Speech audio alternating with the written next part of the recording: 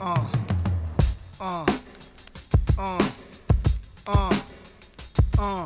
No idea is original, there's nothing new under the sun. It's never what you do, but how it's done. What you base your happiness around, material. What's up, good brother? I'm good, y'all. How you doing? Yo, man, I know how it is to be right there where you sitting at, bro. You know I know you know. God bless you, man. Yo, you's a warrior and a half. I don't know how you travel the world. What you do? Yeah, that's what I was saying. And still show up on time. Yeah, bro. It's that's part of my wellness. Kind of what keeps me going and focused to keep my mind there, trying to hold on to whatever normalcy I can. You know. Right. Yeah. Absolutely right.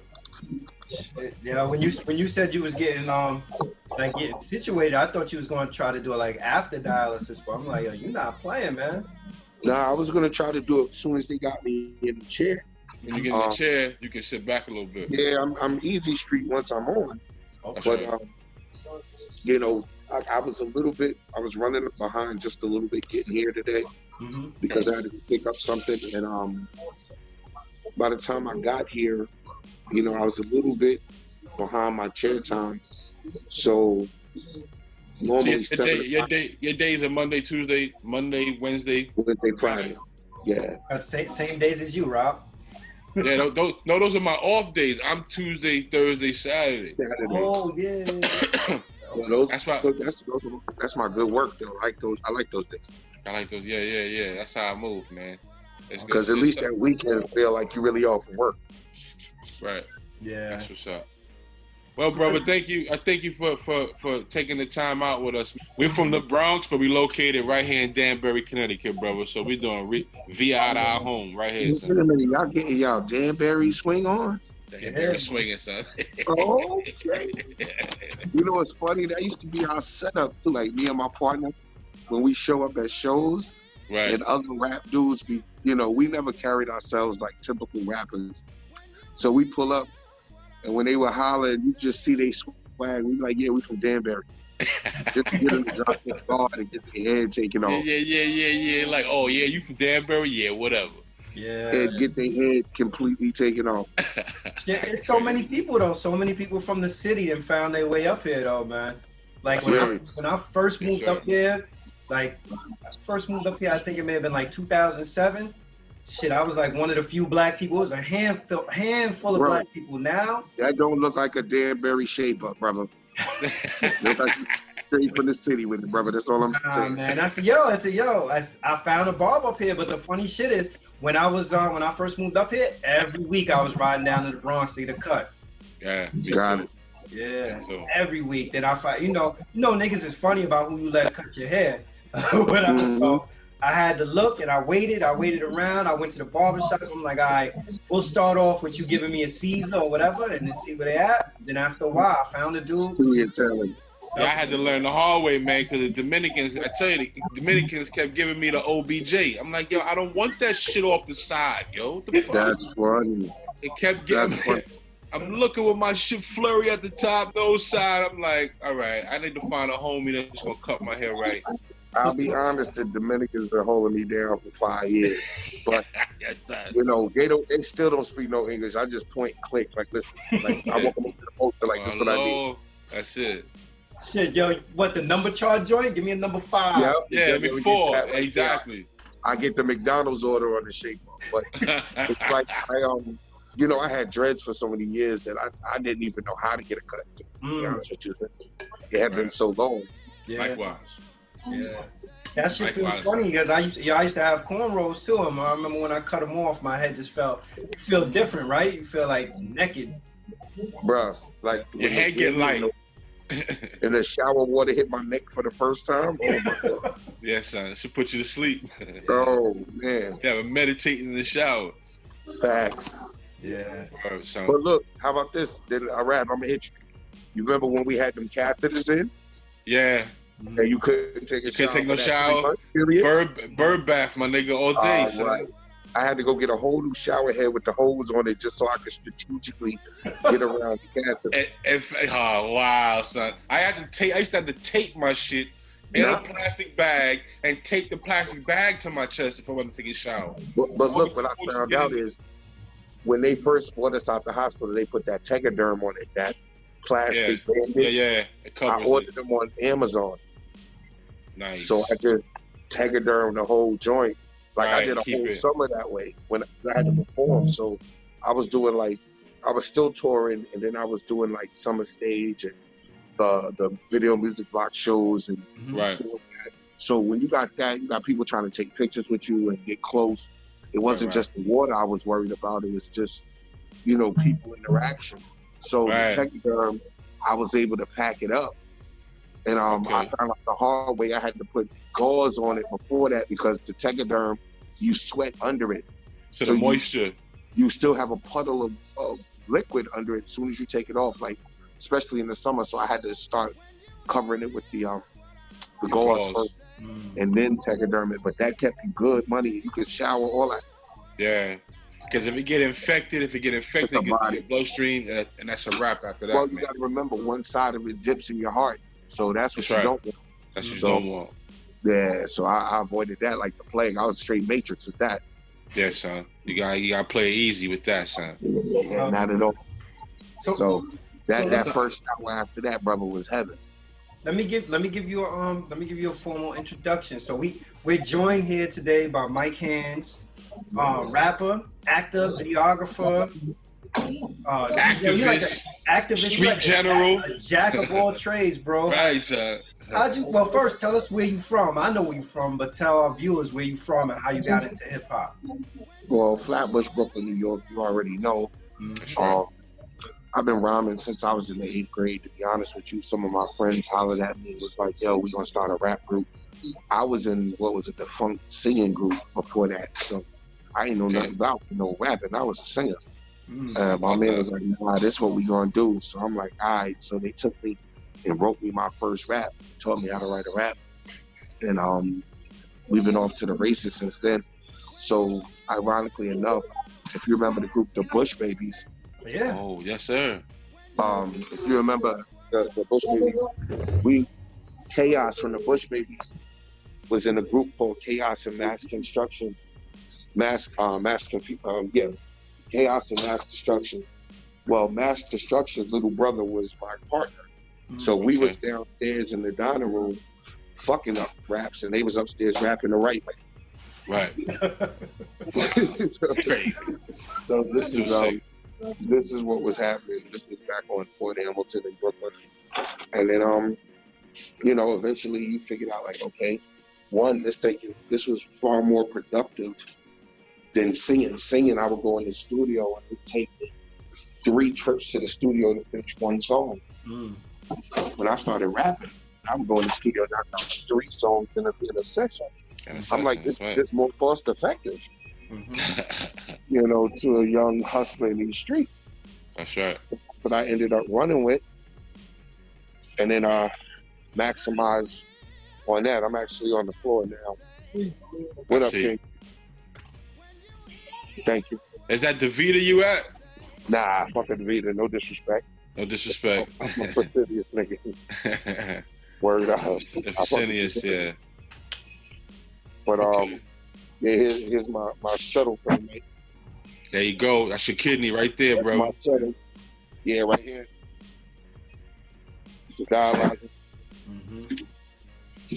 So, yeah, man, that's a serious new lifestyle, man. I understand exactly what you're going through, bro. How long did you ride? Well, I lost my kidney in 2010. Okay. And so that's when you started? I was on dialysis in June of 2010, but then, fortunately enough, my mom's gave me her kidney by December of the same year. So I was only on dialysis for like 6 months. How fly is that, though? Yeah. Super fly, because it happened right 2 days after my birthday. So it was like, here I am.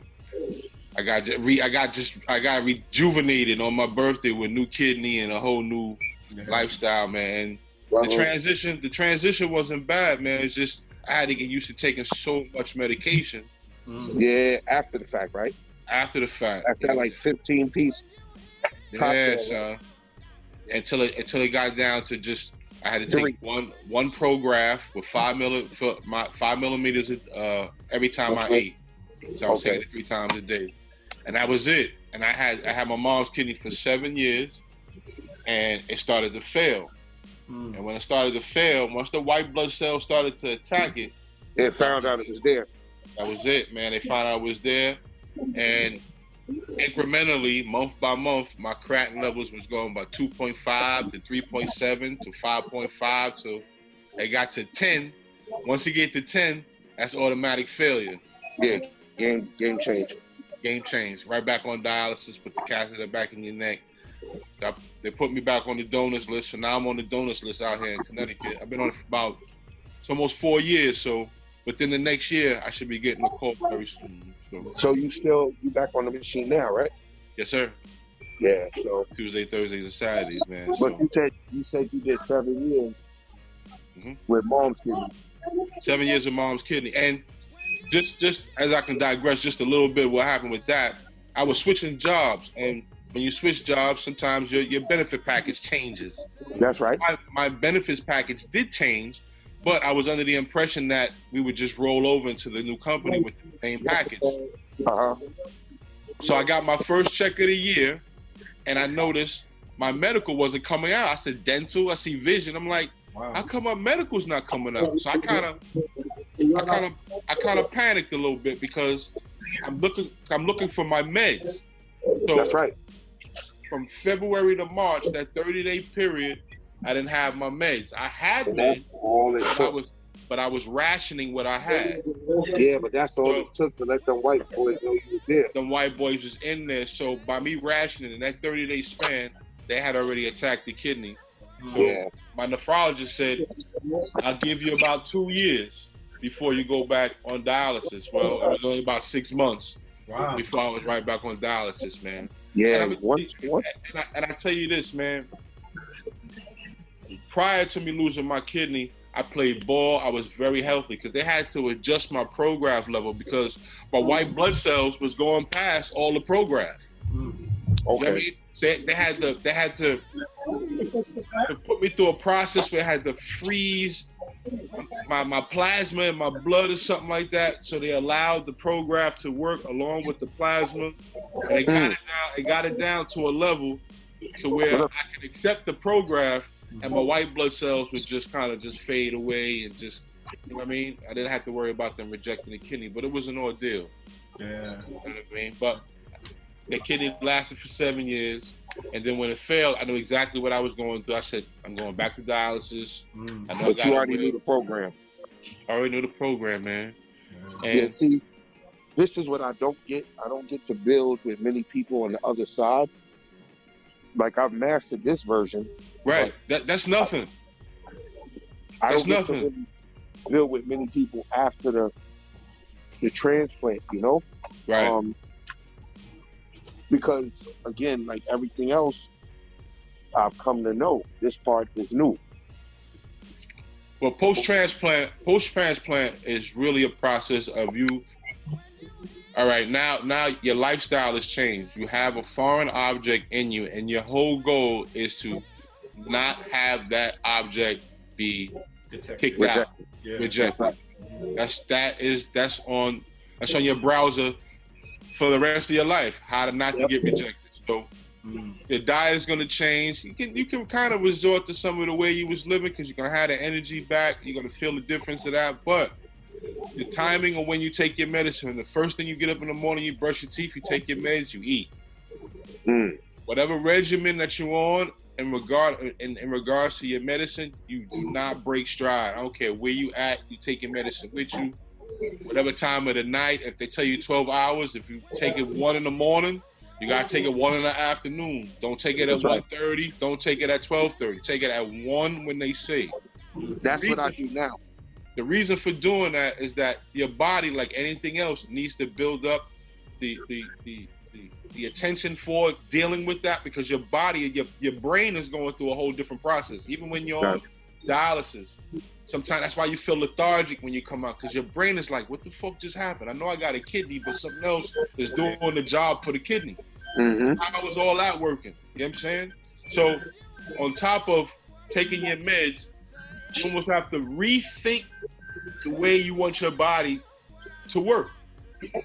You have to be in your mind and be like, yo, I can't do that no more. Nah, I gotta do this. Nah, I have to get sleep. I need some rest. You know what I'm saying? There's periods and times where you have to follow strict code of what you're doing. Now, after major lifestyle change. Yo, after a year, after 2, you walk around with your pill case, you know it, bang. You're hooking in there. And what progression that happen is your nephrologist and your kidney team will watch your progression. They'll watch you eating better. Your health is coming. Your hemoglobins are starting to come back. Those are your red blood cells. So if your red blood cells and your red blood cell count is high, that's a great sign. You know what I'm saying? Because that means your cells' reproduction is back in rhythm the way your body used to be. You know what I'm saying? The only thing is that kidney's a foreign object. And you got them white boys at the door. Yeah, and that kidney, it never actually settles in. It's always a visitor. It's always a visitor. It's always a visitor. So let me ask you this, right? You travel a lot. You move around a lot. You know, how does that really affect you, man? I sleep a lot. Get a lot of rest? When I'm on the road, I'm always sleeping, resting, or whatever it is to do. My only focus is the show. Right. So you save up your energy for the show. I'm not really seeing the city too much and all that. I'm really trying to reserve my energy for the show. Okay. When did you get diagnosed? 2008. Oh, okay. I didn't fail to 2018 though. Okay, wow, that was a while, man. That was a 10-year stretch. They put me on a preventative regimen, so I was so that's why as I'm listening to you, I feel a little more confident because having to train myself and adhere to a regimen and all that, I've had so much practice. Yes, sir. Thus far, I was able to keep it at bay for 10 years, and I'm gonna be honest, I wasn't as strict on my regimen as I could have been. Right. And you gotta, humans are creatures of habit and pattern. They're just certain patterns and certain habits that is so succinct, very hard to break. But it's like tying your sneaker, man, brushing your teeth. You've been doing the same routine for so long, and now you have to change. So much cold, you gotta go cold turkey. That's difficult, man. That's very difficult. Yeah. It was, man. And how about this? When I got diagnosed and they first put me on this preventative regimen, I was leaving for Europe for the first time like a month later. Right. For 3 weeks. Wow. So I had to go and keep myself disciplined away from home. Right. That's right. It was hard. It was hard. But my people that was out there was on point because, before I came, I let them know what was going on. So they kind of catered to it. Right. And it's a lifestyle change for them. Yeah. Even my buddies now, when we go out, we go to, even if we go to like a concert, I tell them, I said, look, here's my pill case. If you see a nigga getting weak, sit my ass down, get me some water.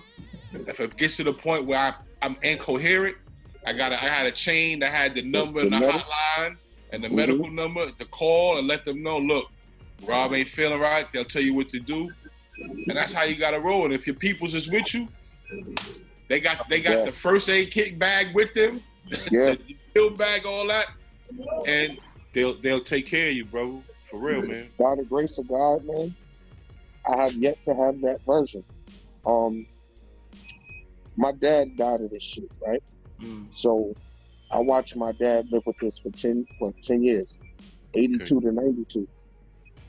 Wow. What's version? What's the reason though? Is hypertension or diabetes? Well, hypertension is mine.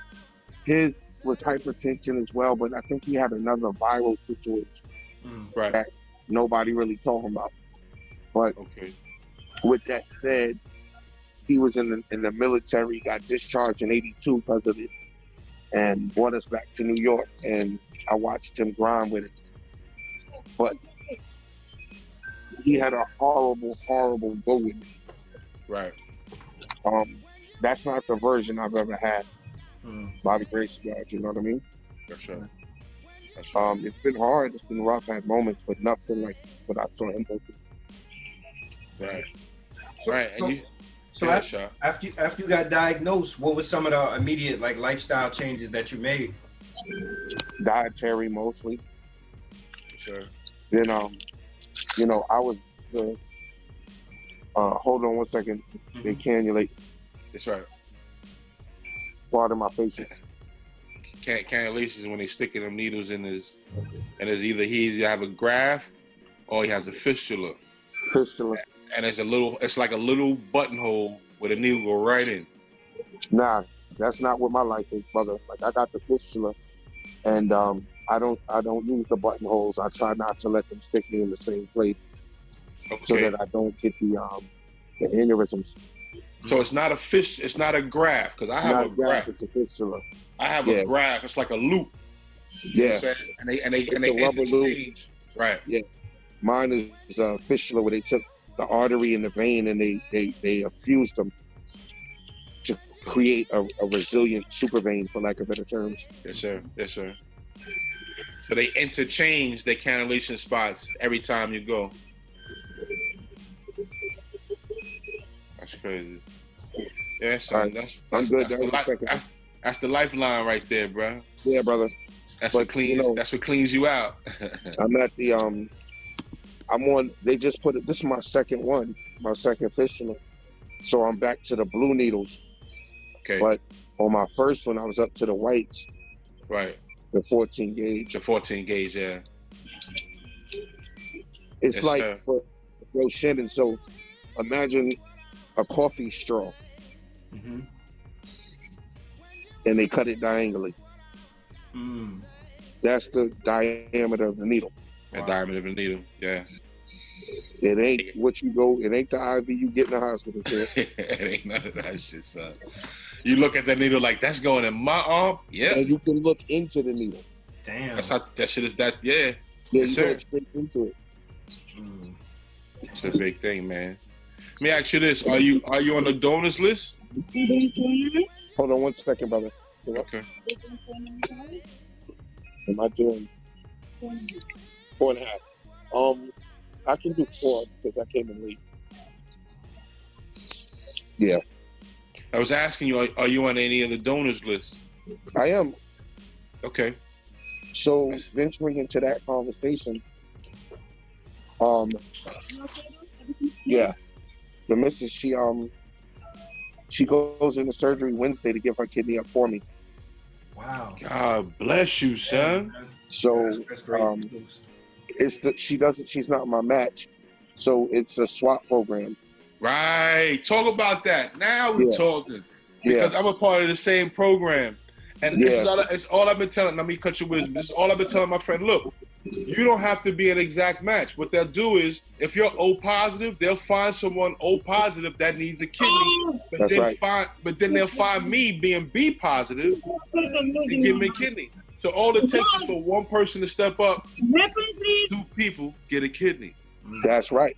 That's the dopest shit in the world, B. So if you think about it, Shannon, it's like if your wife was O positive like me and my wife was B like you, my wife would give you her kidneys and I would take yours.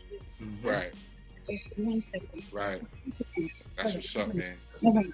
That's gonna be a good feeling, Mike. For real, son. Yo, son, your energy is good. I want to go to the first show when your ass is back, because you're gonna lose it. The energy that you're gonna have. I'm a hover on stage, probably. Son, what? Listen, and you have a award in your hand, but like, nah, I'm good. Watch this. Yeah. It's gonna be. You might even go through a DMX moment and have a prayer that day, son. It's gonna feel absolutely great. I don't know.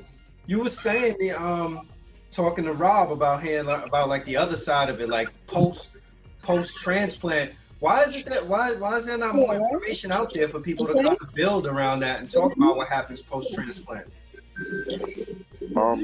Yes, because and I'm 107 for because they don't understand. A lot of people don't understand the reality and how prominent this is. Talk about it. Because let's look at it for what it is. Most of the time you think about, well, put it like this, when I go to most of my appointments, I'm normally the youngest person in the room. Sure. Right? There's normally people in their elderly, early 50s and better. It's normally people that have other heavier things going on as well, be it diabetes, cancer, so on and so forth. Sure. In our bracket, a lot of people don't really realize the relevance to this disease in our bracket. So therefore, the people that have the platforms that have these talks that you would hear, unless you were subscribing to it. Right. Like if you were tuned into it, then you would hear everything. But if you're not tuned into it, especially considering this is the kind of disease that doesn't show itself until it's in the 4th stage anyway. That's right. You're already 4 stages gone by the time you really realize symptomatically that something is going on. Right. If you're not, like I had proteinuria, so I was losing a lot of protein in my urine. So my basic urine tests were coming back. There's ain't so much you can do. Do you experience when you know you reach your fluid limit? Do you experience the trouble breathing? I've been put back in the hospital. Like I'm in the hospital 3 times because of one time I was 10 kilos over. Wow, serious. So that's 2.5 gallons of fluid per kilo. So think about that. Like if you put those gallons of water at my feet, and 2.5 per kilo, that's 20 plus gallons. My heart, lungs, and the funny part is I don't show swelling like in my legs and all that. You don't really see it, right? Like everybody else does. So it's hard sometimes to have a visual indicator that you may be over. But yeah, I get winded. Feels like full-on asthma attack.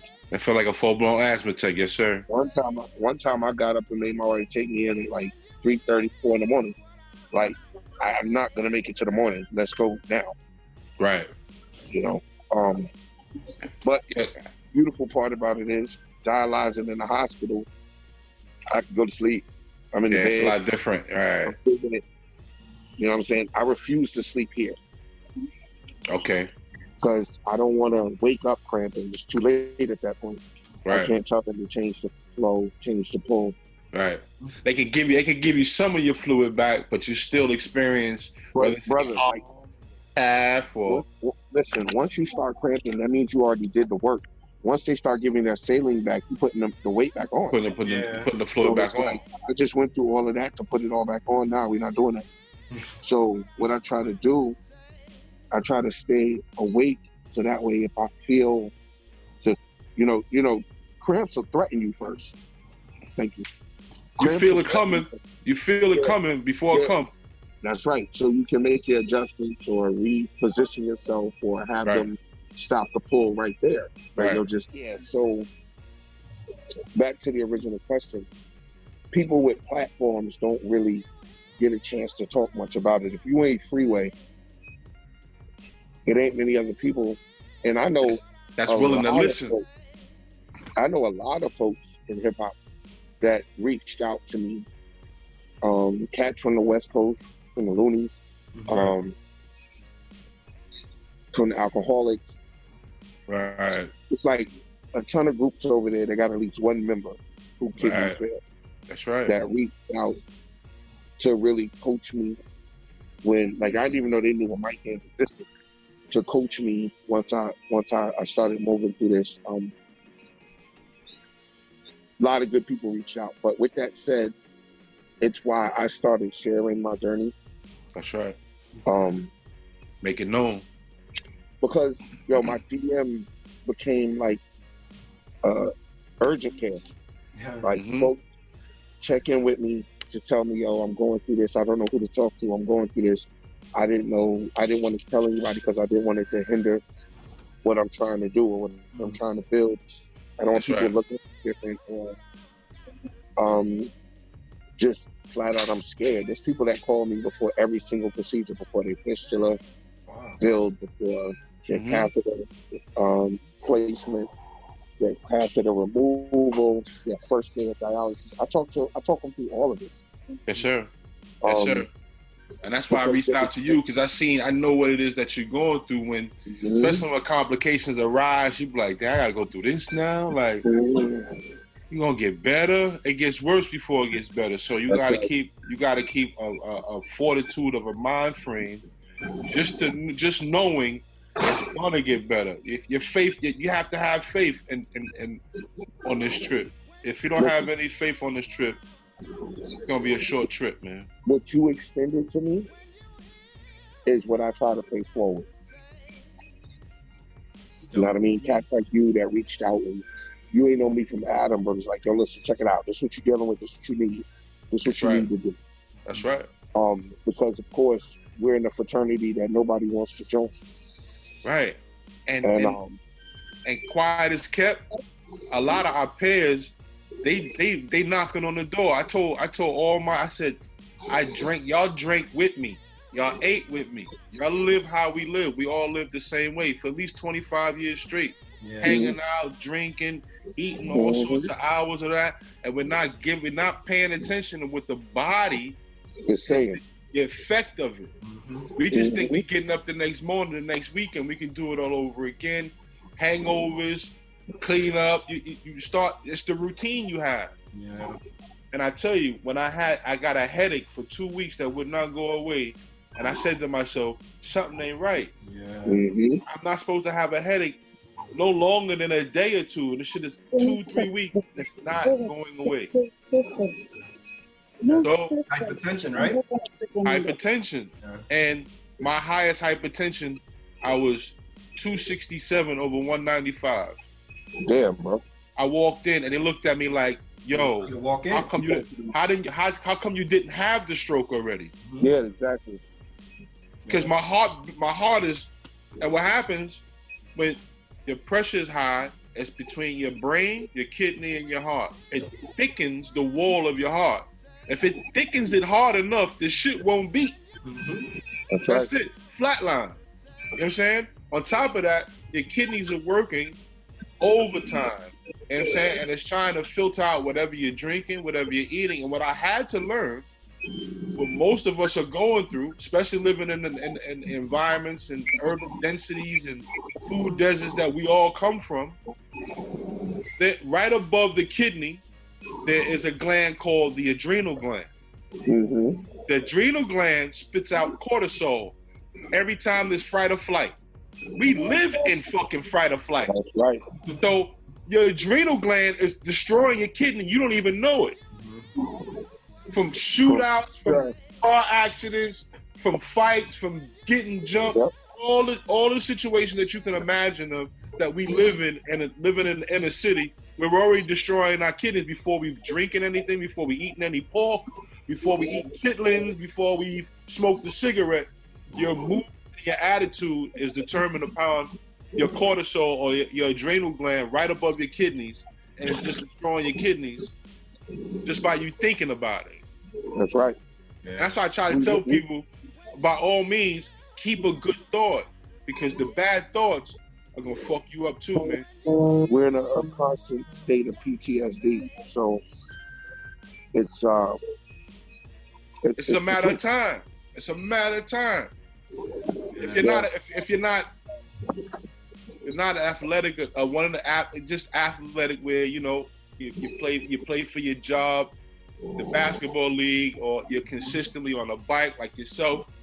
My man Shannon right now, he got the Peloton bike, so he's regimented into keeping up with his health that way. I can tell he got a glow. Yes, yo, son, the brother, he looked like he's 17 and he's over 40, son. He got the Last Dragon. You got son, fucking Danielson over there, yo. But that being said, though, how does it? Man, there's so many questions I gotta ask you, man. Let me ask you this though, because with all this going on though, you still managed to do like all this great work in the community, right? I've seen you got that. I think it's called the Fueling Our Own Development, like the food giveaway, giving away Food Foundation. Right. Fueling Our Own Development. Food. Right. Yeah. How'd you come up with that? Yeah, talk about that a little bit. So my partner Jackie Love, she reached out to be a music ambassador originally. Which Cliff Star and Busta and Fat Joe, Snoop, some other people, Black Thought, as an ambassador for the foundation. And once we started doing the work, and she realized my relationships, how I move, how my mind works, she opened the door for me to get more involved. Ultimately, that's how it started. Currently, I'm the COO of the foundation, so I kind of guess I climbed to as close to the top as I could get without being the CEO myself. Mm-hmm. And it's about the work. It's just about doing the work. And, you know, with this journey I'm on, bro, like I feel like God spares me 3 times a week to be here. So what am I doing with the time He's given me? That's right. It can't all be about me and what I want to do. So what can I do on His behalf while I'm here? So He continues to spare me. That's right. So that's really how this happened. Nice. That's dope. That's a dope lane to be in, man, to give back, especially when you got a platform. And you can, like I said, our platform is to make people aware that kidney disease is prevalent, right along with all the other diseases we got going on. It can happen at any time, man. And if we're not watching what we eat because we've been taught how to eat traditionally through holidays and barbecues and Christmases, we got the same menu. Hold on. If we limited to just that, we would be okay. But the problem is, we have Thanksgiving dinner on Thursday. On Thursday. Every Thursday. We you know, everything is okay in moderation, but we don't really know how to do that. Right. We make everything part of our regular regimen and our regular customs, and instead of celebrating, if that's what you're going to do, then let it be celebratory. Right. That's right. You know? Yeah. I mean, we're drinking like, we getting a promotion, let's have a drink. Okay, it's Thursday, let's have a drink. Okay, they getting married, let's have a drink. Okay, it's Wednesday, let's have a drink. Like, if you limit it to just when it's an occasion, right? Even on another level, when I got thrown my sex life scenario, I went back to the whole Ralph Kramden vibe. Like, when you got a promotion at work, you might get lucky there.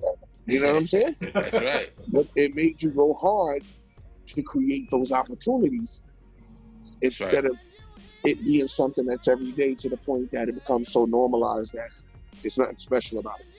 Right. Yeah. We did an episode, probably it was maybe about like a month and a half ago, and one of the things we were talking about in terms of like, you know, consistent with what you're saying, is that also in, you know, especially in New York City, having food deserts and things like that, you know, there aren't really a lot of opportunities for people to get fresh produce. You have people who they take their money and they'll go to McDonald's and they'll get McDonald's, and you know, so some of it I think is our circumstance. Some of it is though that people overindulge, brother, and then the other part is lack of education, I feel like, around it. Not to cut you, but let me be 100% honest. Produce is the cheapest thing you're gonna buy. You understand what I'm saying? I went to bought a whole salad for $8 the other day. This might be the first time we ever done this, man. My wife want to say what's up, Mike. Come on, baby. No worries. She wants to say hi, man. How you doing? Good to see you, brother. Thank you so much. Thanks for the check-in.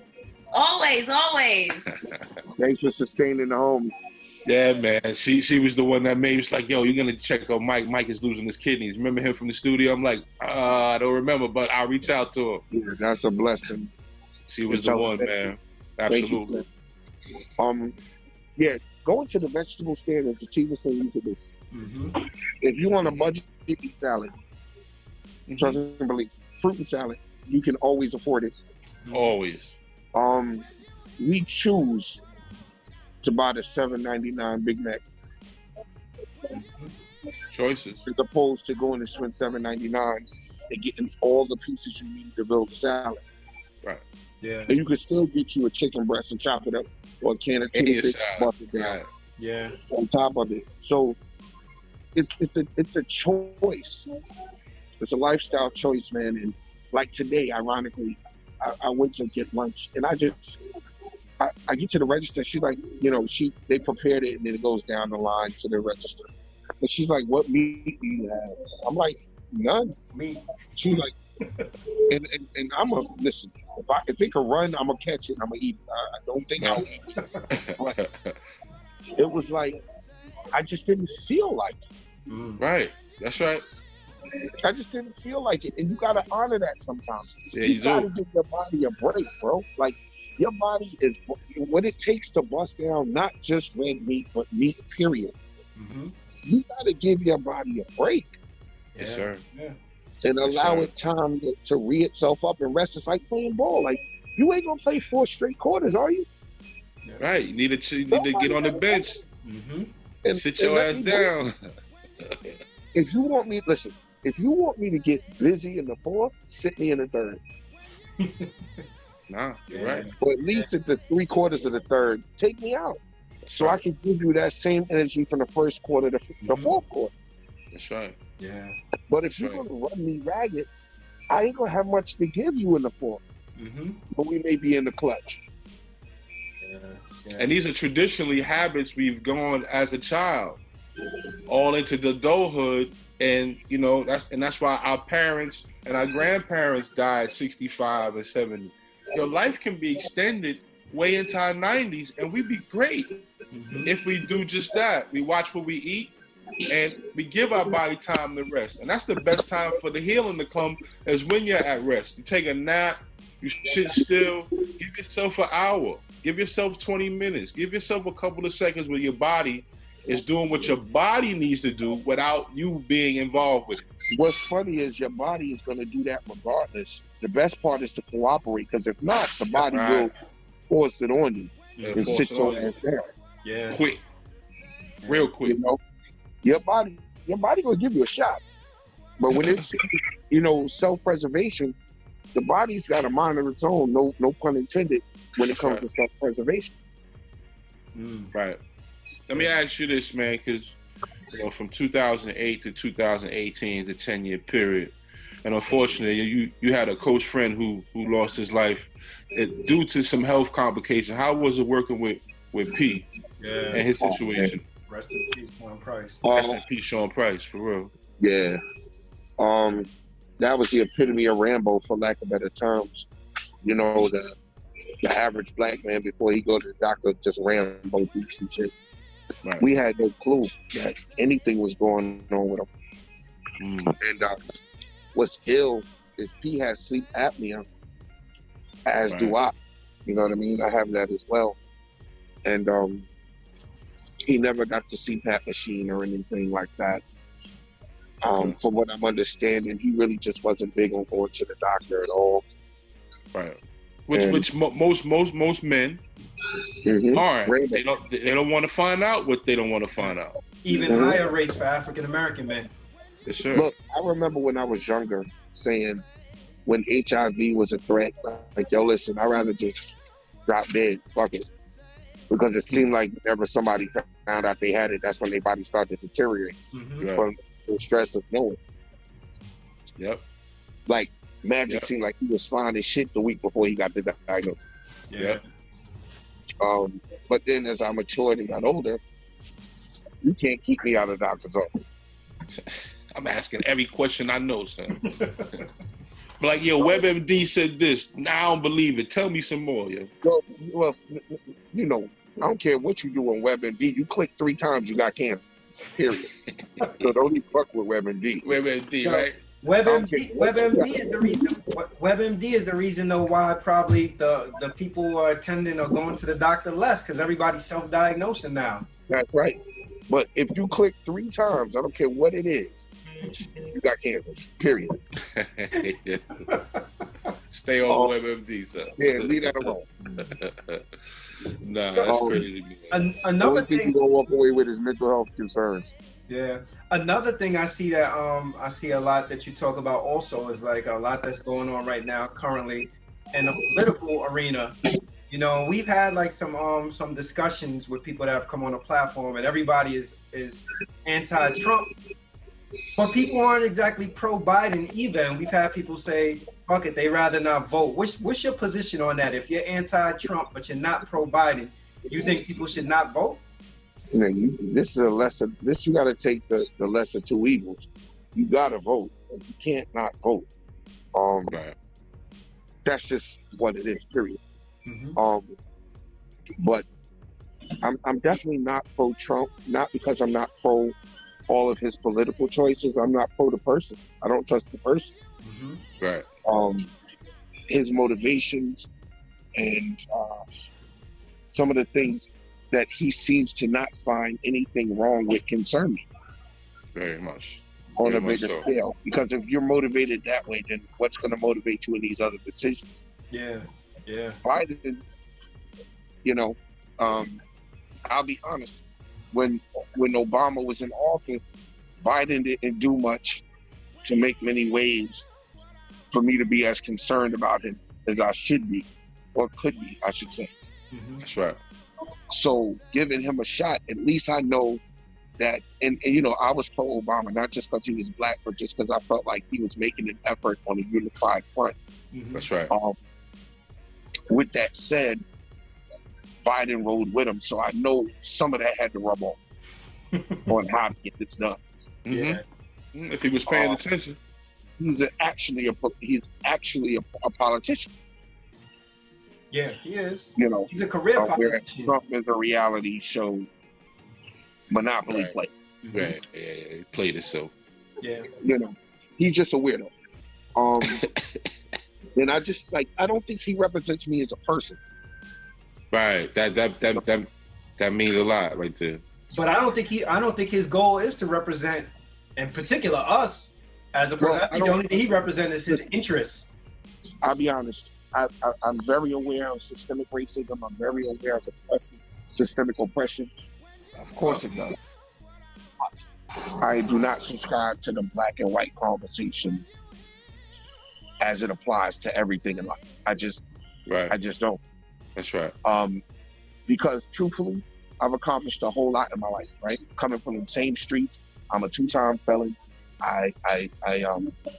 You know, I'm a Decepticon. I've been a 23-year, you know, gang member, so to speak, if that's how you want to call it. We don't ever really refer to it as a gang, but it's what it is. Mm-hmm. Every single systemic hurdle that could have been in my way, I've lived through. Mm-hmm. Except that I had my parents in my life, but my dad was sick, so I'm like, he might as well not even have been there. Correct. Correct. I did it all. I was a parent as a teenager, like everything you can think of. But racism was never in my way. And I'll tell you why I say that. When I grew up and I was training to be an adult and training to run this race, that's the only track that was offered to me. Right. Racism hurdles were on that track. Mm-hmm. White people were on the inside. You ever look at when you look at the Olympic race and the runners are staggered? Mm-hmm. Because technically the inside of the circle is shorter than the outside, so stagger it. Yeah, that's right. White folks have always been in those outer blocks. They've always been ahead of me my whole life. Mm-hmm. So why am I going to complain about it now? It's all I know. I only know how to win this way. That's right. In fact, if you take them off the track, I might overrun. Like I don't know any life other than this. You've created your own lane and you stayed in your lane. Listen, my thing is I learned how to, I know I have to run harder. It's all I know. Mm-hmm. That's right. I know I have to jump higher. It's all I know. That's right. I think So the argument. what was easier? Yeah, okay, cool, but I didn't train for that. Yeah. That's I like think- you put me in the gym and teaching me to bench 325 and then having me compete at 150.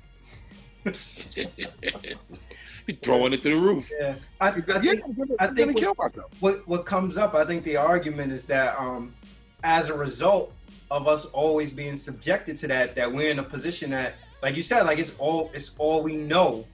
You know, we become conditioned to kind of accept it. And I agree with you. I think that Or I became conditioned to hyper excel.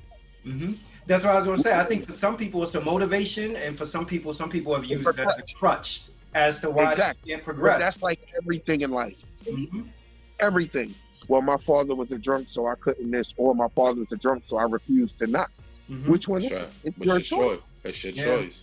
The power of choice, man. I don't. If it's a huge problem for you, you're weak. Sorry. Mm-hmm. You might not want to hear that, but this is for the people in the back. Yeah. You know what I think happens though? I do think that there are people who tend to interject race into everything. And I don't think race is the sole reason for Black people's failures. There are other things going on, definitely, that there's not a direct correlation to race, but race has conveniently become Black people are the sole reason for Black people's failure. I don't care what nobody says. Right. It's choices, man. Let me tell you something. If white folks were to give us everything that we quote unquote want right now, is that going to stop us from shooting each other in the face? No, but honestly, I don't know what we want. I don't know what we want. What is it that we want? Here's what I'm saying. We have to fix the root to save the tree. Mm-hmm. That's right. If we don't fix the root, the tree is eventually going to die. It won't even grow a leaf. Yeah. What is it that we want though? What is it that we want? Well, I don't know. I don't speak for we. I can't tell you what we want. But you know what? You make a good point. I know what my children have been raised to want. I know what my family raised me to want. Mm-hmm. Right. But I can't tell you because I look at a lot of Black people as a whole with a question mark on my face. Like, I don't know what the hell we doing. Yeah. So I don't know. That's the truth. There's not a unified message though. There's not a unified message or a unified agenda in terms of what it is that we need or we want. There's nothing. You point out something that is unified. Besides, I'll tell you one thing that was unified that came up when the LGBT group, when LGBT wanted rights, they said we want the right to get married. That had nothing to do with Black. No, I'm not talking about Black. I'm just talking about when we start talking about demographics, about somebody being unified. Yeah, but here's what I'm Black saying. people, we don't have unification about what our agenda is. Here's the thing. When you start talking about the LGBTQWXYZ, and that's because it's broad. When you start talking about that, it now becomes unity because that's a cross race. Right. That's a whole different animal right there. Yeah, no, I'm not talking about from a racial perspective of LGBT. Yeah, I'm not talking about from a racial perspective of LGBT. But this is why you can't talk about them in a parallel conversation. With them, in that situation, they subscribe to an ideal, a unified ideal. Mm-hmm. And that's what they were all able to rally behind. Mm-hmm. In this case, we can't put our egos individually to the side enough to agree on a unified idea. And that's exactly what I'm saying. Like philosophically, where are we? Watch if you take it back. Philosophically, we all ego tripping. Look, when Black folks were effective, we had nothing but pride. That's all we had. That's right. So we came together because if we didn't, that was our only shot at having something. Now, say it loud, I'm Black and I'm proud. Got a little bit of something. So they only gonna be on that picket line until it's time to go to work. They're not gonna jeopardize their own for the mass, because each person has a little bit of something. They're not gonna jeopardize what they have for the collective. With the LGBTQ, sorry, I fucked that up 2 times. But they're back where we were. All they have is pride. That's right, gay pride. So it's either we all come in to get something, or we all walk away with nothing. Now it's either we all come together with something, or fuck it, I got something over here anyway. Everybody got their own little something, so they not coming together for what? Yeah. We good over here, according to them. Yeah. See, that's problematic, though. Yes. But until we are willing to sacrifice what I have for what we could have, it's not going to change. Yeah, it's all ego, man. We ego trip way too long. And ego has no reason in the human psyche anyway. But that's how we perpetuate these personalities that we have now. It's because of your ego, man. And if you allow the ego to swim and do all it's doing, you're gonna have confusion. That's why we're so dysfunctional, son. We can't get past light skin and dark skin shit. That's what I was just about to say. So if we can't get past that, then okay, we all black. No, I'm Jamaican. No, I'm Haitian. Right. No, I'm that. Wait a minute. Look, you could tell when the Black Lives Matter shit started, and then people started saying, "Well, do black gay lives matter? Do black trans lives?" Didn't we say? Oh, did we ever separate? Wait a minute. Right. You think we're gonna pull the black bus off and not let you on? Like, what are we talking about? But yo, you know what that honestly comes from though? That comes from systemic racism, because that created internal racial inferiority, right? So racism is about classification. So because of that classification, though, that's why you have internally different black people saying, well, you know, I'm better because I have this, I have that. At the end of the day, I love what you're saying, and I respect the logic of what you're saying. But in the most respectful way I could say it, fuck out of here. The truth of the matter is, these are choices of individuals that at the end of the day have a choice to make. That's right. I can either look at you as my equal and stand next to you, or I feel the need to isolate. So for me, I get how it could be systemic oppression and it could be systemic racism. But the truth of the matter is, everybody on this call is a product of the same thing, but we opted to make choices. Right. It just is what it is. It's power choice. That's right.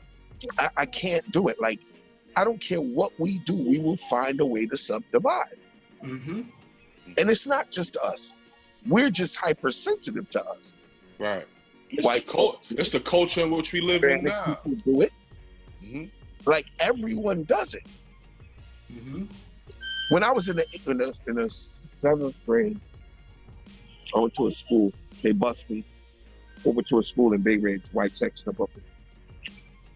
And the teacher the white lady, she did this dope ass like exercise. We came in, she didn't arrange seats. She was like, everybody take your own seats. And she gave us 20 minutes in a 45-minute class to decide where we gonna sit at. Do you know everybody in there in the seventh grade, we segregated ourselves? Yeah, you click.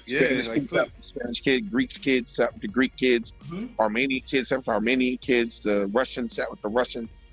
The three black people sat with the three black people, which means it was so much bigger than just what the black folks were doing. Right. Everyone did it. Is that systemic? Or do people tend to flock to what's familiar? Yeah. You could probably make a You can make a case with that. People will only join to what they're used to. But listen, nobody's gonna wear a Nike and a Reebok. Not if you're fashionable, you're not. But it's not even that. Like, naturally, you're programmed to say that matches. And it is what it is. I just think it's what we do with it. You know, being pro-black doesn't mean being anti-white. You see what I'm saying? Like, it's what you do with it. How do you help white people understand that, though? Because that's the message, and white people believe that. Brother, that's not my business. That's for them to sort out. We still trying to sort us out. This is what I'm saying. We so worried about what they doing, we forget to sort us out. Let them figure it out. They've been figuring it out any goddamn way. It's like a kid saying, "But how about me? How about me?" Fuck out of here, bro. Like, you make your own opportunities right now. That's right. Think about how many billionaires and millionaires we got that's successful in our own ways. But we're so caught up in wanting validation from them that it's a, Lose that track. we get lost. We lose We track. don't need their validation. I could care less what the fuck they do. Yeah. So what do you think? What do you think? Like, for, on the same line of that, like, what do you think now with everything that's going on, especially in New York City, with the Black Lives Matter movement in full swing? You get a lot of people that's now constantly throwing out there, well, what about the violence that's going on in the hood, and trying to use that to sort of derail everything that's going on with Black Lives Matter. Or how about it's a conversation we should have been fucking having? That's number one. Yeah. Let's try to derail. One has nothing to do with the other. Black That's Lives what I always try to tell. That's what I always try to tell people. What does Black Lives matter to who? Or should Black Lives only matter to them? Does it matter to you? Mm-hmm. Because right now I live in the middle of Brooklyn, where the spikes have been crazy. Yeah, man. And it's unbalanced. And listen, I was shot twice, stabbed once. White person never did. I ain't never been shot by a white dude. Mm-hmm. Never been stabbed by a white dude. Never shot at a white dude. Mm-hmm. That's right. So when it comes down to outgrowing being part of the problem, I had to sit back and in hindsight, being 2020, really take a look and see, well, what did this look like? What were my contributions? That's right. Another reason why this food situation is important to me. One of the guys I do a lot of work with, we were sworn enemies growing up. From a whole other team. We was on live one day and we literally spoke on it like, yo, 20 years ago, this couldn't happen. Yeah, that went at your head. This couldn't happen. That's right. But now we work together to try to do what we can to get back to the block. You know what I mean? Right. We had to decide and make a choice that this was no longer what it was. And that's just what it is. Like, a movement is based on a collective of individual mindsets that work in in accordance with each other. But that's right. It starts with the individual mindsets. Mm-hmm. That's right. Individuals have to make up their mind, and then when you have enough individuals whose minds align, there's a movement. Mm-hmm. See what I'm saying? So you can work on the chord that way.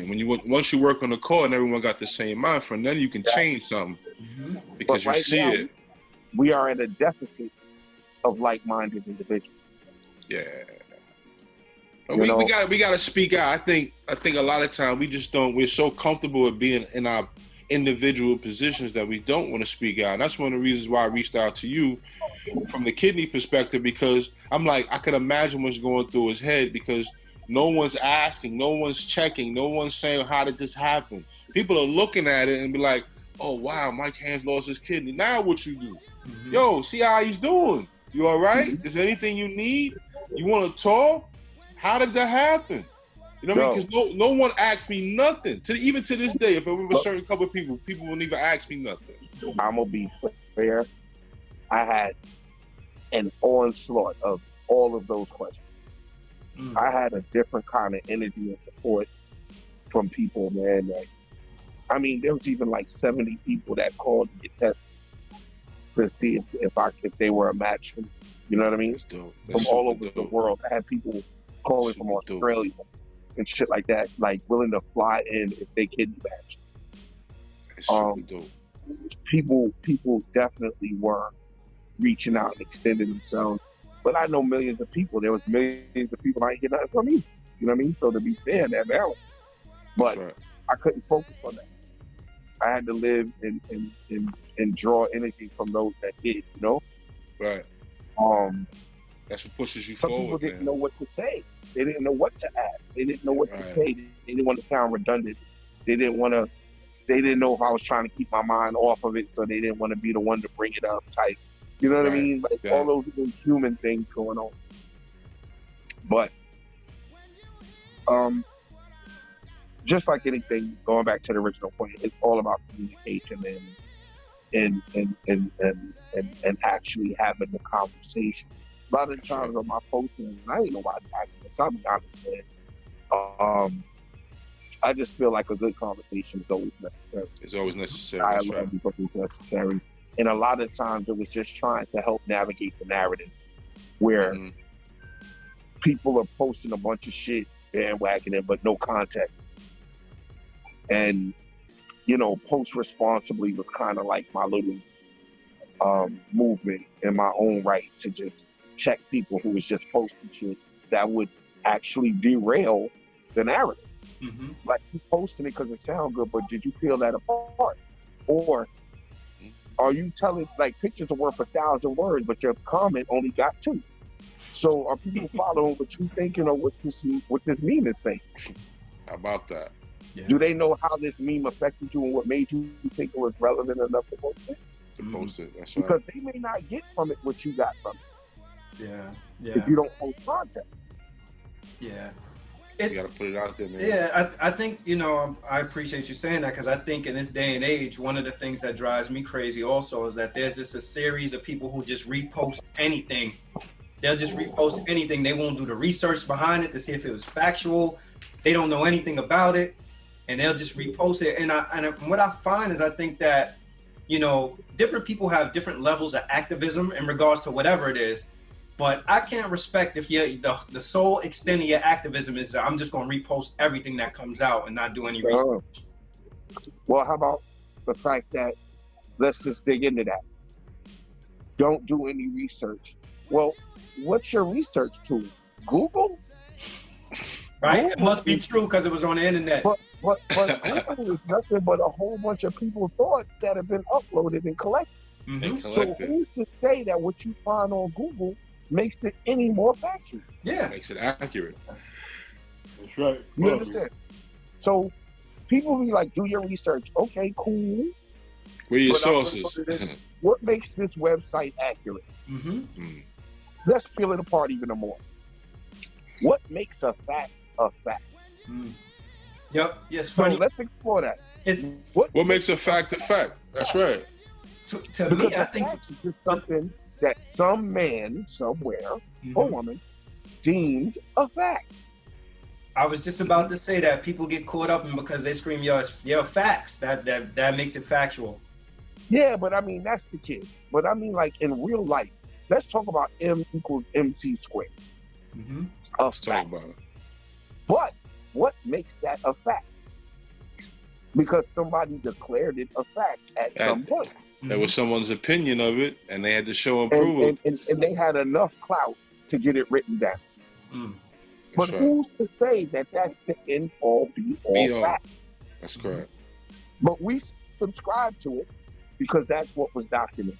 But does that make it a fact? That means right now, me and you, all three of us could declare some shit a fact, post it somewhere, just that and the third, and now everybody that comes behind us, this is now a fact. Right. You're right. You're right. Yeah. You gotta question all things, man. You can't take nothing face value. Yeah, you have to have the ability to challenge what people so-called deemed facts. Even when you do, just because I disagree with it doesn't mean it make it any less of it. Mm-hmm. That's true. Yeah, that's true. You have to put it in application. What makes a fact is that you got to take what it is that you're ascertaining and apply it. And if the results come out as what they need to be, as you're saying that they should be, then that's how you find out a fact is a fact. You have to put the application in. Don't just take someone saying, well, yo, that sky is blue. Why the fuck was it blue? Sky is blue, yeah. What made it blue? Mm-hmm. Is there a reflection? Is there light? Is there a reason for these things? Or it's just my perception of the sky. Exactly. Right. Exactly. Yeah. Exactly. So it happens, man. You gotta stay sharp. Well, that's to me, that's the value of information and knowledge. Like, you should be challenging it. You shouldn't take everything at face value. The problem is, right now, our information highway, which number one, oversaturates information, is still driven by the participant. This shit is a big ass Napster. How about that? It is. It's just it's just nothing download. You just download shit that just don't need to be there. It's a collection of a million people's thoughts. That's it. Yeah. I mean, you see it in the media too, right? When you turn on the TV, depending on what channel you turn to, you know, you can always tell, like, it's right, this is a conservative leaning channel or a liberal leaning channel. So it's usually what's funny is I never played that shit no mind until y'all started talking about it. The news was the news, but I ain't watched none of it. Just bullshit. Yeah. They're always bad news. Yeah, I leave the news all alone, it is. man. I learned that back early years, man. The nation always tell you, yo, leave the news alone. It'll demoralize you. Yeah, that's all. It'll mess your day up, man. It'll mess your day up. Well, you know, and at the end of the day, in all defense of that, just because I don't want to hear it don't mean I don't need to hear it. I just was over it. Like, you know what, at the end of the day, shit from where I'm standing, I could do about it anyway. Yeah. That's right. So see it when I see it. You know what I'm saying? That's right. Whether That's I right. disagree with it or not, I ain't changing it from where I'm standing. Mm-hmm. That's right. Now, when my position changed, I could do better. Yeah. No better, you do better, son. How long you on the machine for? 4.5. 4.5? Damn. Wow. That's a long stretch, man. I'm on at least 3.5. I'm usually on 3.5. Yeah, 4.5. How much fluid did you put on? I'm heavy today, like I You heavy? mentioned earlier. So I came on at 107. My dry is 101. Okay. Yeah, you was drinking, brother. Yeah, so they about to take it all off. They about to take it all off, man. Yo, let's talk about the Def Squad, good brother. How did that come about? So Kim Sermon, Eric's sister, I was brought to her attention on a business level first and foremost, marketing, brand, and all the other shit I do. And then my cousin, DJ Diamond, the artist, happens to be the original DJ for EPMD. And Wow. he left to go DJ for Prince and then Beyonce, then end up coming back to DJ for EPMD. So he was talking about me, yo, you got to check my cousin out, Brooklyn Center Third. Kim was talking about me, yo, you got to check this kid Mike Hands out Center Third. So one day I was talking to my cousin, and Eric popped his head on the live, like, yo, what up? Yo, I heard you need to come, I heard you need to come see me. What we gonna do? I'm like, yeah, I'll come out there tomorrow. He was like, all right, do that. Right. The rest is history. That's it. Nice. It was crazy, though. We was in the build, not to cut you, we was in the build, and I was playing, talking to him, and he was kind of asking me, like, first he made me the national sales rep for Def Rugs immediately. Mm-hmm. Like, that was to satiate what his sister was talking about. Mm-hmm. Right. So once we got past that, it became a music conversation, and he was like, yo, making music is easy, but what kind of music do you want to make? Like, what are you trying to say? What are you trying to do? So I was letting him know that, I come from boot camp first. So I was part of the boot camp quick before anything. Mm-hmm. So I'm like, the problem is I feel like I hit a glass ceiling with boot camp. Like all my underground and my murder, death, kill, street rap shit, that's easy. But I got these other records that are bigger than that crowd just doesn't want to hear from me. Right. So I don't pull those out. Remember, I started as a singer before anything. That's so right. I have all these other sounds ideas and that just isn't appropriate for this listener that I do have. So as long as I'm there, I'm always going to have the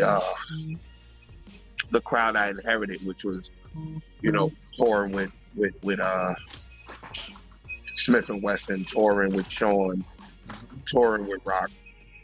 So I'm always going to kind of have that Mobb Deep crowd, that 500,000. I'm probably going to max out at gold no matter what I do.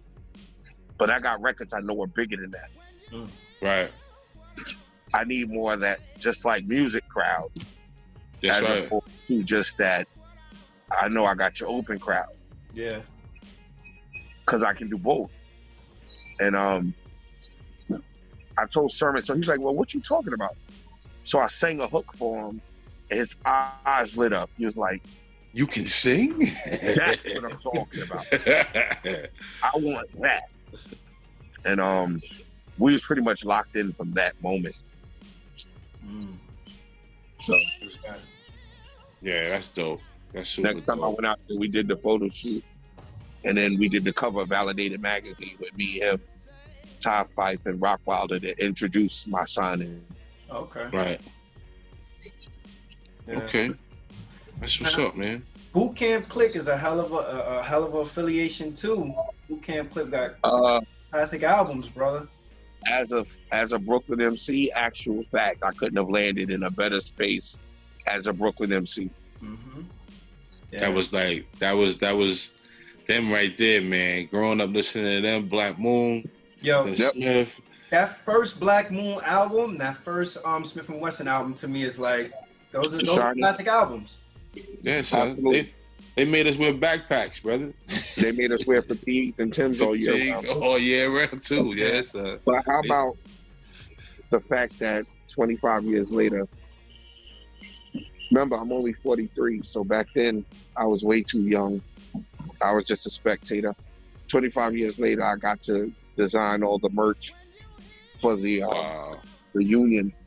I mean, for the anniversary, the 35th anniversary. Wow. And I got to have a lot of input on putting that together because of the relationship I now have and the role that I play outside of just being an MC. So that was an honor for me because the first go round I couldn't participate. I just was spectating. They were just a tape that was constantly in my book bag. To now being able to be a relevant participant where Steel or Sin or somebody will call me like, yo, this is what we trying to do. I need you to come to the crib and be part of the think tank. Yeah, that's dope. That's dope. That's how you get down like that. I saw online where you were saying, I guess you were saying that you had a not 97, not Hot 97, but not 97 movement. And yo, one of the things that I tell people sometimes, a lot of people look at me like I'm bugging, but I think honestly, like Hot 97 at the height of their success did a lot of damage to hip hop in New York City. Here's my thing.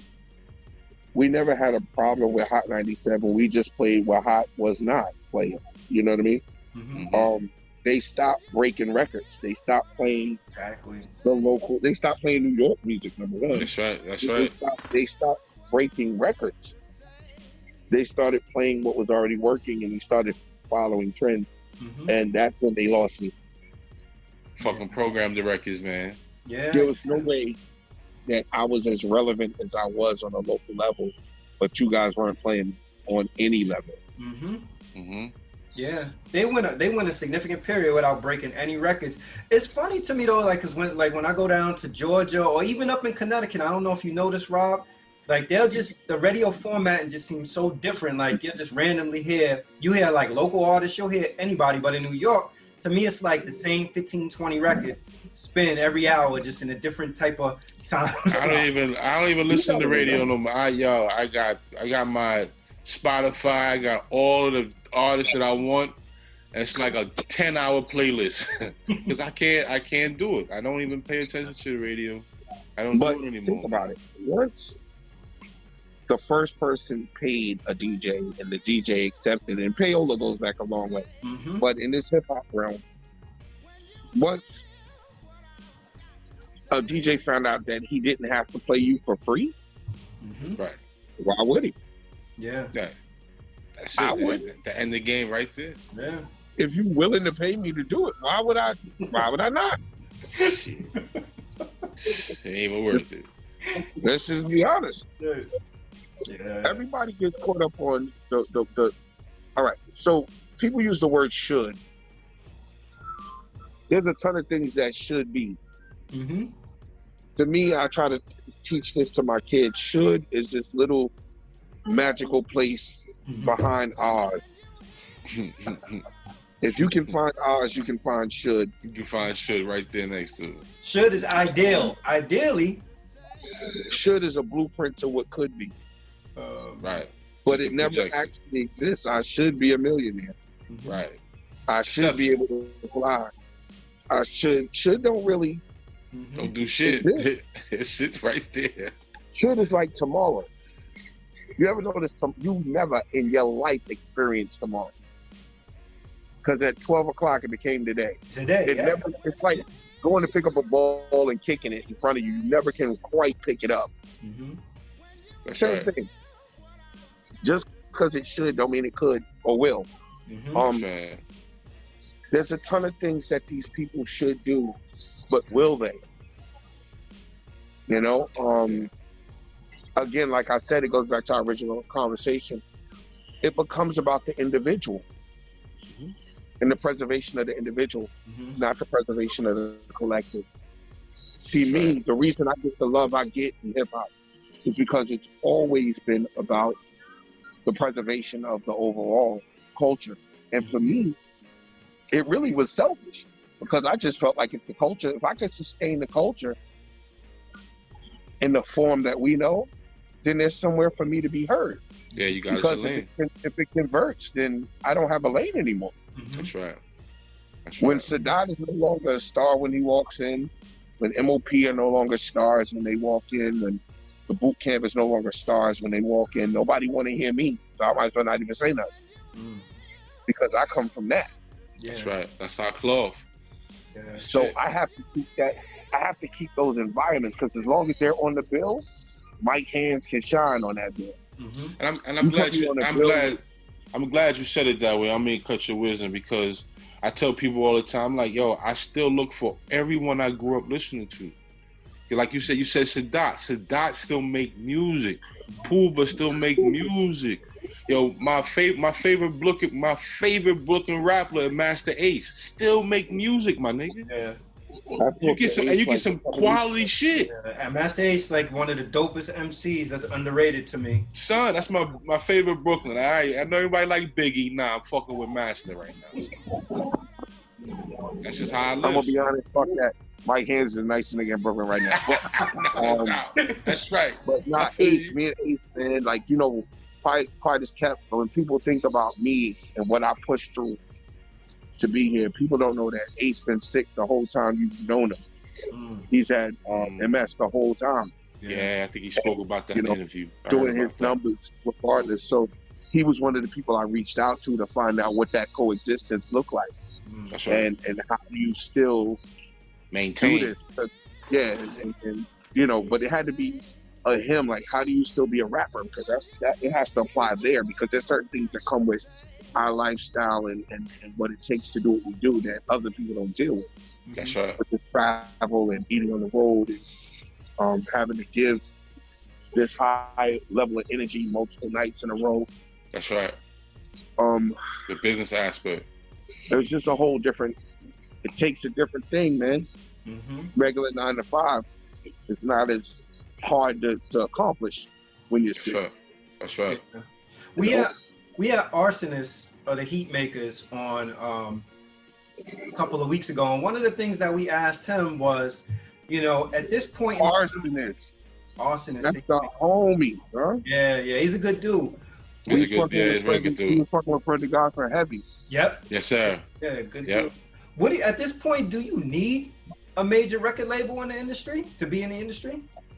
Sorry, let me fix my face. Hell no. Yeah. But okay, so here's the thing. Why is it that now people are finally starting to realize that, when the whole concept of being independent has been around for years, but people shunned it? Because we ain't had no money, we ain't had no budget, we ain't have the relationships. Now we're starting to finally network into these relationships where we have a pathway to radio, we have a pathway to distribution, we have a pathway to certain places that you needed those different departments in a label. Other people are lazy. I was talking to Bahama D the other day. Shout out to Bahama D. Yeah. We're working on something. We're going to do a food foundation distribution with her in Philly, with some of the locals out there. But to say it, we were talking about that concept. Like she said verbatim, like the fact that people still look for record deals baffles her right now. But the truth is, a lot of people don't have what it takes to do everything else beyond rap or beyond or whatever it is. Right. This is a job. When you take that part on, it's a job, bro. You got to create a product, market the product, package the product, and then get the product to market, and then let the people know it's there. That's right. You got to pitch it, and then still rap. That's right. And still got to perform it. So imagine being the Coke can and having to be the Coke distributor and having to be the Coke producer. The Coke bagger. Everything, son. Coke moves how many billions of product a year. Man. Imagine trying to do that and all you are the coke can. Mm-hmm. That's It's right. not as easy as people think That's right. from the outside. Only reason I do it pretty well is because it's all I knew. I never got the record deal I wanted. Mm-hmm. Right. So if I wanted to participate at all, I had to figure out this version. The beauty of it is it makes me a guru now that everybody has been shifted to this space. Now That's they're right. trying to learn the only thing I know. Mm-hmm. That's right. That's right. That's where we are right now. Yeah, it's just So- it's just to me unfortunate that people are now changing because the times have changed, but folks didn't see, like you said, like you seen early on, like yo, this is where it's at. This is how I'm gonna get it. No, I didn't Or the see record this label like that that. I can get the record deal. I wish I had a record label. I wish Warner that deal worked. I wish Def Jam picked me up afterwards. I would, what? I didn't want to have to do this shit. The legwork. They would have did all it Out for of you. necessity, not knowing what I know today, out of necessity, I had to, and who knew it was going to make me hyper relevant now because I mastered that space. But Right. before, no. Somebody fucking help me. Yeah. I need to. Even knowing the financial element, like even knowing the financial difference. I ain't making $1 million then. I ain't making $1 million now. What's the difference? The difference is the machine would have got my name further, made me more relevant, so I could have made more show money. Mhm. Right. Right. That's right. See what I'm saying? That's Like right. right now, you got Smith & Wesson, who did not have the best deal with Nervous when they did The Shining. Mhm. But right now, they can survive and sustain themselves, still performing that same album from all the marketing and branding work that Nervous did back then. Yeah. So it's a dual-edged sword when you look at it. Mm. You know what they say, 100% of nothing ain't worth shit. Yeah. Absolutely nothing. Something, then 100% of nothing. Yeah. Like, okay, I own all this, but what is it worth? Yeah. It was somebody that we was talking to. Actually, he was talking about Prospect from TS, and he was talking about like getting the Prospect from TS. He was talking about getting the advance and stuff like that. That people would get the advance and get themselves set up. So I don't know if that was maybe the law for some people too, just to get the upfront money. Listen, that was interesting too, but the part that you're trying to really get is the machine, bro. Like, I was willing to take a horrible deal just to get the benefits of the work of the deal. Jadakiss said that. Wow. He loves a major. He loves a major. Let them do all that cutting and pasting, and I just show up. Jadakiss said that. He said that in the interview. He was like, yo, I'd rather just have. He's like, yo, I get how the independent work, but he's like, I'd rather just have the major behind me doing all the work because I don't want to do all that other work. That's what I'm trying to tell you. That's the reality. That's the reality of it. Yeah. That's right. But Big. that's all I know. Yeah, Rock. Nah, I was gonna say, man, it's a pleasure having this brother on here, man. After seeing what he's going through, the strides that you made, and you still got the wherewithal to still push it forward and help other people out. I appreciate your time, good brother. Thank you so much for sharing your story. You know what I mean? Because our story needs to be told with this kidney thing, man, because we got a lot of peer groups that are living that life, and they still don't want to go get tested. I tell them all day, just go know your numbers, know what your crat numbers is, know what your blood pressure numbers is. Walk with those numbers every day. You know what I'm saying? So if you feel a little lethargic, yo, go check your pressure. Your pressure might be high. You got to find out why your pressure high. Or low. Or even low. My wife dealt with that a little bit, man, where we had to give her a little cookie or something for her to come up because she was feeling a little faint. You know what I mean? Because a lot of times in our life, we're not on a regimen. We think we're on a regimen, but we're living just vicariously with our emotions. I'm hungry. No, I ain't hungry. Oh, I want to drink. Oh, I want to really drink. Then I don't want.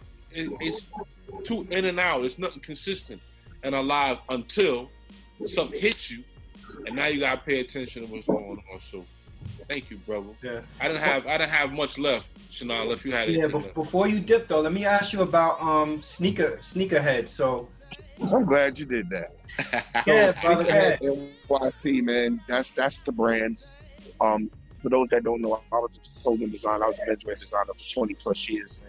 So Nice. Sean Dog, Cross Color, Carl Kanai, Zori. I was the head designer at Pepsi. I was at Coke, 1020 Blues. I freelanced for just about everybody. I was head designer at Gino Green Global. So that the only thing I know better than rap is fashion. And that's what I did. I started at 14 when I went to Fashion Industries High School. And I've been in fashion ever since. So it's a streetwear brand, SNKR NYC. I mean SNKR HEAD NY. So Sneakerhead New York. .com. That's us. And yeah, man, we do some joints. We got some work. I got another brand, Emerald City No D. So Emerald City, you can check that out on the gram. We got some things.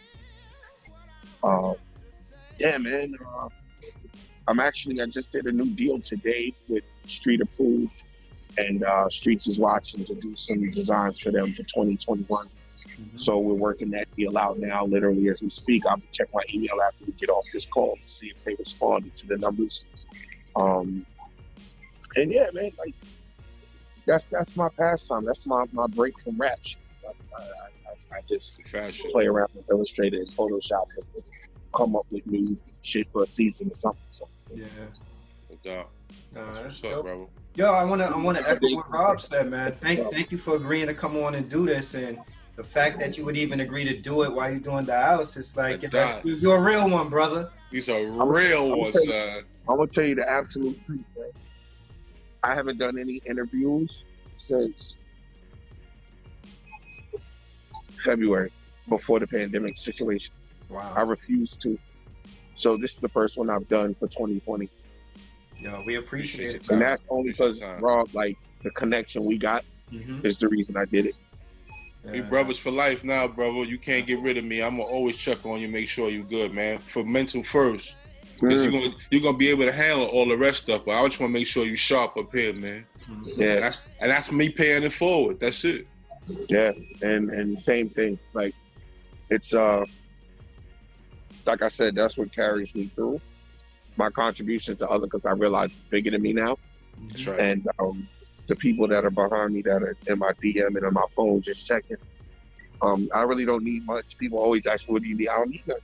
What you did, you already did. That's all I needed. That's it. Put something in the spark. Tank for me. Just keep me going. I got you, baby. You ain't gotta worry about that, man.